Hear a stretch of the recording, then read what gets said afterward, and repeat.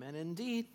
Good morning, everybody. Happy Sunday. I'm one of the pastors here. I'm Pete, and today we are in week 2 of a mini-series. Our grand theme for this year has been creators, not consumers. The idea in this series is that you are made in the image of God. You're made to be grounded in rest and Sabbath and connected to God by the Holy Spirit so that you can change the world out of who you already are and how you've been made. Our mini-series is about one of the ways we live out the image of God. When we know the love of God through Jesus Christ, we are free to become givers rather than takers. Today's message is about a simple image from the Old Testament that's reinforced by Jesus in the New Testament. God invites you to live with an open hand rather than a closed fist. We're going to start this morning from a story of Jesus' life from Matthew chapter 26. This is verse 1. When Jesus had finished saying all these things, he said to his disciples, "As you know, Passover begins in 2 days, and the Son of Man will be handed over to be crucified." At the same time, the leading priests and elders were meeting at the residence of Caiaphas, the high priest, plotting how to capture Jesus secretly and kill him. But not during the Passover celebration, they agreed, or the people may riot. Meanwhile, Jesus was in Bethany at the home of Simon, a man who had previously had leprosy. And while he was eating, a woman came in with a beautiful alabaster jar of expensive perfume and poured it over his head. The disciples were indignant when they saw this. "What a waste," they said. "It could have been sold for a high price and the money given to the poor." But Jesus, aware of this, replied, "Why criticize this woman for doing such a good thing to me? You will always have the poor among you, but you will not always have me. She has poured this perfume on me to prepare my body for burial. I tell you the truth, wherever the good news is preached throughout the world, this woman's deed will be remembered and discussed." Then Judas Iscariot, one of the 12 disciples, went to the leading priests and asked, "How much will you pay me to betray Jesus to you?" And they gave him 30 pieces of silver. And from that time on, Judas began looking for an opportunity to betray Jesus.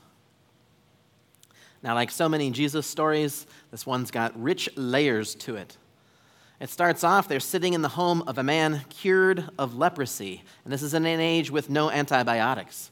Jesus has healed Simon by the power of God.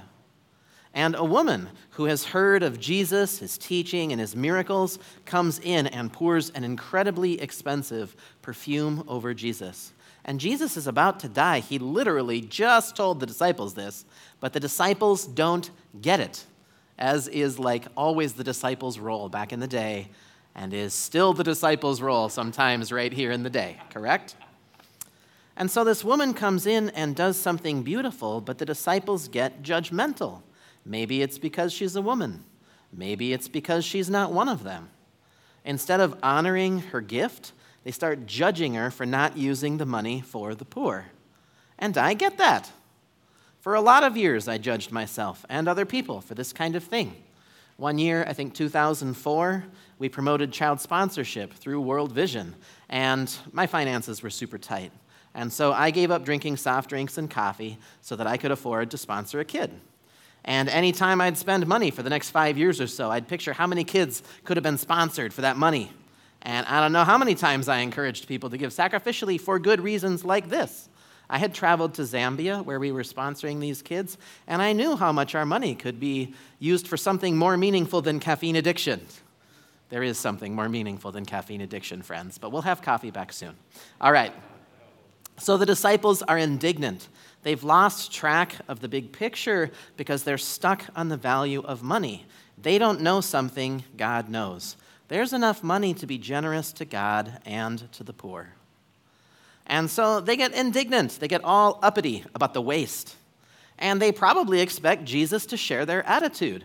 After all, Jesus is the one who's been teaching them to be kind to the poor. He's been demonstrating for them how to practically care for the poor. He's been feeding people for free, restoring sight to beggars, touching outcasts in their society. But Jesus does not get indignant. Instead, he praises this woman's generosity so highly that it winds up in the Bible for all time as an example of love for God. She heard Jesus was at Simon's, and she brought something precious to give to Jesus in an act of love. And we're hearing about it today. I wish the doofus disciples had gotten her name so that we could say it right now. But they managed to overlook that too. And what Jesus does in here that you might not notice is quote from the Old Testament. And he's quoting a passage everybody present would have been deeply familiar with. And I'd like to turn to that passage right now. It's in Deuteronomy 15. It's verses 7 through 11. And God says, "If there are any poor Israelites in your towns when you arrive in the land the Lord your God is giving you, do not be hard-hearted or tight-fisted toward them. Instead, be generous and lend them whatever they need. Do not be mean-spirited and refuse someone a loan because the year for canceling debts is close at hand. If you refuse to make a loan because the year for canceling debts is close at hand, and the needy person cries out to the Lord, you will be considered guilty of sin. Give generously to the poor, not grudgingly, for the Lord your God will bless you in everything you do. There will always be some in the land who are poor. That's why I'm commanding you to share freely with the poor and with other Israelites in need." And the Hebrew in verse 11 is actually, "I therefore command you, open your hand to the poor and needy in your land." I love this passage. It uses a simple image that works in another language, in another culture, thousands of years later. It uses the tight fist and the open hand. So I'm going to ask you to engage in an exercise right now. Everybody make a fist and point it at the pastor. Shake it in his direction. Offer it up to God. Just think about how that feels. Okay? And now take your hand and open it and hold it up to God. And think about how that feels. How are you going to live toward the world, and especially toward God and the poor? Are you going to close your hands into a fist, or are you going to live with an open hand to share? I'll pray. God, we thank you for Jesus, for this woman's beautiful act, for sending your son here to be with us with love and power. We thank you for sending your Holy Spirit today. We just pray, God, that in every good way we would be free to open our hands. We thank you for your open hand toward us, God. Amen. So, from the start of our faith in the Old Testament, God has always expressed what Christians for centuries have called a preferential love for the poor. God especially and particularly looks out for people who are in the greatest need. Isn't that a good idea? Isn't that great for us, like when we're in our greatest need? And God understands human nature and experience. There are always going to be some among us, even in the richest country in the world, who are poor. And human nature will always tempt us to be hard-hearted, mean-spirited, and tight-fisted toward them. Those are the words the Bible uses to describe someone who lives without generosity toward the poor. Our hearts get hard. We believe bad things about everyone in need. We become mean-spirited, willing to harm people or let others harm people because they're not like us. We become tight-fisted when we hold on to what's ours. And in the end, the tight fist does become a fist of violence. None of this is the nature of God. You are not made in that image at all. God is a giver, creating everything out of love and then creating us and sharing everything with us. God even gives his Son, Jesus, to us. And God continues to give us the Holy Spirit. God shares everything, even God's very self and God's life, with us in love. That is the image you're made in. You're made in the image of a generous God who's a giver, not a taker. Even in these verses in Deuteronomy, we see God's generosity. He says, give generously to the poor, and the Lord your God will bless you in everything that you do. God gives to us in creation, and he keeps on giving, and he wants to give through us. And so, Of course, there's always going to be the poor among us, and sometimes the poor is us. God's response and God's call to the poor among us is to open our hand to share with those in need. Now, right now, we have a community in tremendous need here in our church and in our neighborhoods and cities around us. The African American community has lived under the weight of oppression, racism, and injustice for centuries. But there is a special cost for them in these videos of police shooting black men. Part of the cost is that it keeps happening right here in our community in the Twin Cities. Now, before I adopted my daughters, I could think about race theoretically, and I could be against racism in principle, but I did not have to live with it daily. Since their adoption, I have lost the freedom to think about this as a theory. Since our adoption and joining our racial identity and inclusion team here, where half of us are white and half of us are African American, I've stopped being able to think about this as a theory because the reality is the people right in front of me. My black friends in this church have all been told by their friends or family that they need to move away from Minnesota. All of them have thought about doing it because they think their friends might be right. At least one is planning to do so right now. We now have an international reputation. I got friends being called by family from Nigeria that Minnesota is a place where black people get shot by law enforcement. And that's the reputation because it keeps happening. Can you imagine you got to move for your job and you have the option to move to a state where white people get shot once a year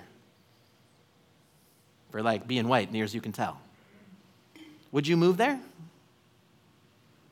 I would never move there with my family, unless God made me.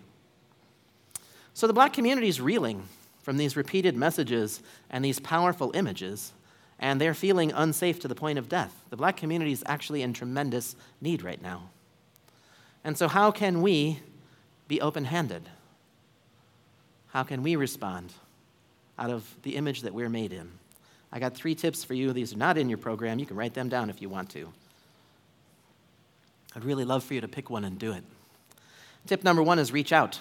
Call, text, email, or Facebook an African American person and tell them you care about them and ask how they are doing in the wake of everything that's happened. I've done this a couple times, and I'm really surprised by how much I get back. Let them lament and lament with them. Tip number 2, pray for justice. We all know human nature is broken because it's broken inside us just like it's broken out there in the world. God's actually the only one who can bring the full healing that we need. And so let's pray for our brothers and sisters in the African American community that God would bring and do the stuff only God can bring and do. Tip number 3 is to get involved. We have life groups here at River Heights that have centered in racial justice or bridge building across races or in hearing the stories of people of color through art and story and film. Fire up Google, find a place to volunteer, find a way to get involved. River Heights Vineyard, let's respond to this and in all things with an open hand, with a hand toward our brothers and sisters, a hand of both sharing and connection, because God loves our neighbor and wants to love our neighbor through us. Now, all that's just a bonus for today's sermon because of the killing of Daunte Wright and the impact it has on our actual people in our actual church today. I'd like to dial it back into the story of Jesus at this time. So, faced with an extravagant act of love from a woman, Jesus quotes a well-known passage about God's love for the poor. And the disciples say, there isn't enough. We can't take care of the poor and waste perfume on Jesus. But Jesus' response is different. He says there is enough. Jesus affirms God's love for the poor and affirms this woman's love for the Son of God. And her love's demonstrated through the generosity of her gift. Unfortunately, today's Jesus story doesn't end in perfume. It ends in betrayal. And again, money is at the heart of the matter. One of the things you learn as you grow in reading and relating to the Bible is to ask, why is this story right next to this one? Both of these stories have something to do with money. Verse 14, then Judas Iscariot, one of the 12 disciples, went to the leading priests and asked, how much will you pay me to betray Jesus to you? And they gave him 30 pieces of silver. From that time on, Judas began looking for an opportunity to betray Jesus. So in this passage, Jesus affirms the Old Testament passage about the open hand and the closed fist. The woman with the alabaster jar of perfume opens her hand and her heart to Jesus. And Judas closes both. He grasps for money, and the sickness in his hand and in his heart lead to the betrayal and death of Jesus, and to Judas's suicide in the end. The Bible says Judas was actually stealing funds from the money they collected for the poor. Now, I wish I could say that I only identified with the woman who loved Jesus. I do identify with her. Or with the disciples who are judgmental about money wasted on God when it could be given to the poor. I identify with them too. Unfortunately, I can also identify with Judas. Now, I've never, to my knowledge, betrayed Christ's life for silver, but I do know that many times I have closed my fist, especially when I've been afraid. I remember being in the Democratic Republic of Congo to adopt my daughters. Everything had gone wrong for 4 years. The death of the first girl we were adopting was so crushing. The second girl, taken from the orphanage because of the rumor that Americans were adopting to harvest kids' organs when they got old. And then, it just went wrong and wrong and wrong. And then my trip to the Democratic Republic of Congo was just as bad as the whole rest of it. I was supposed to be there overnight, and they turned us away with my daughters at the airport. They said we needed a signature and the person would be gone for 3 to 6 months. And then we got turned away the next day and the next day and the next day and the next day and the next day, and it kept on going. And one day we were driving. I had actually been picked up, and I wasn't in my hotel for the day. And we got some carryout, and I had leftover French fries in a box in my lap. And we drove through one of the poorer neighborhoods, and a young boy ran up to the car, and our translator rolled down the window, and he begged, pointing to his mouth. And I was sitting there in my fear and anxiety, and I couldn't see beyond my troubles and my problems. And I looked at the boy and I said, I don't have anything for you. And the translator looked at me as we drove away and looked in my lap at my French fries. And I went, oh no. When I think about the times that I have held on to things for myself, when I have grasped at what I have, it has very often been because of fear. Fear that I do not have enough, fear that there isn't enough to go around, fear that God will not take care of me. I do not know what Judas was afraid of, but he felt bad enough about betraying Jesus that he killed himself. And I know that I have been afraid too. Fortunately, for all of us, the center of this story isn't money or the disciples or Judas. It is Jesus. Amen? Jesus is God revealed to us. Jesus is the incarnation of God's creative, generous love. Jesus is the most generous giver who's ever lived. Philippians 2 says Jesus gave up the riches of heaven in order to come here and live with us, born in a stable, raised as a refugee, dying on the cross. Jesus lived with an open hand. He taught his disciples to collect money from people and then give it away to the poor. He opened his hand for healing and for blessing, and he gave his life away out of love. And so how will you live in the world? Will you live in fear that there isn't enough, or will you open your hand to God and to those in need? I invite the worship team to come back forward. I invite you to stand as you're able. And we'll just pray into these things, because we need God's help to do this. Amen?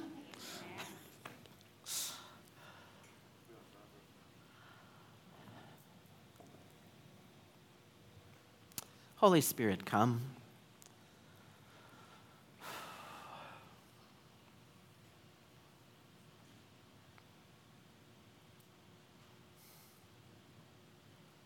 You know, God, as we open our hands to you, we give thanks for your presence, your power, your Son, your love. Thank you for making us in your image, God. We confess that the image we've been made in is a giver.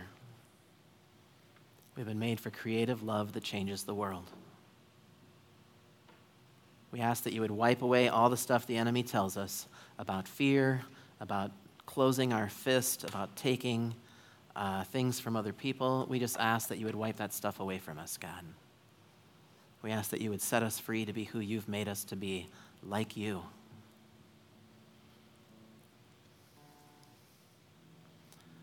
God, we offer ourselves to you through Jesus Christ. We ask that you would be our God, that you would live at the center of who we are right now, for the rest of our lives, forever.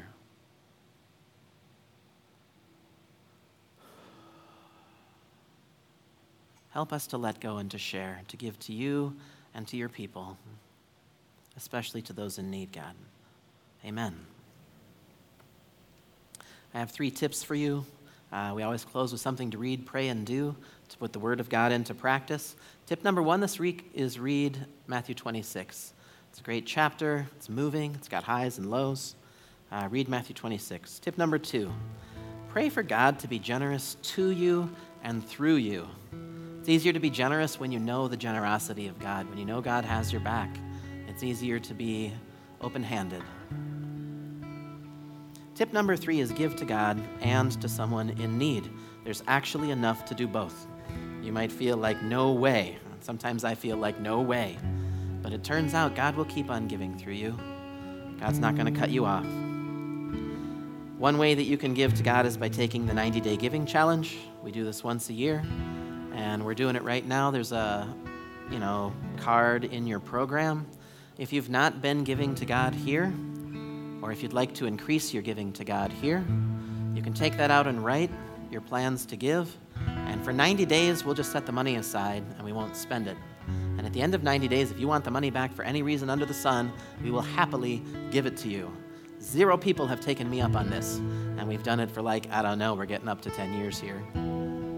I can't wait till someone gets the money back, because then I can tell you I was totally happy to give it back to them. But right now I can only predict, I think the reason no one's asked for the money back is because giving is awesome. And it's actually who we're made to be. And it actually changes the world. It's actually a thing that God asks us to do, is to give to him. And give to the poor. And so if you want to take the 90-day giving challenge, fill out the card, stick it in the connection card box. We'll be praying for you, and we'll send you an encouraging email each week. The journey of generosity to God and to the poor never ends. It's an invitation for the rest of our lives. God bless you, friends. We're going to enter into worship right now and prayer. And when the service is over, the worship team will let us know.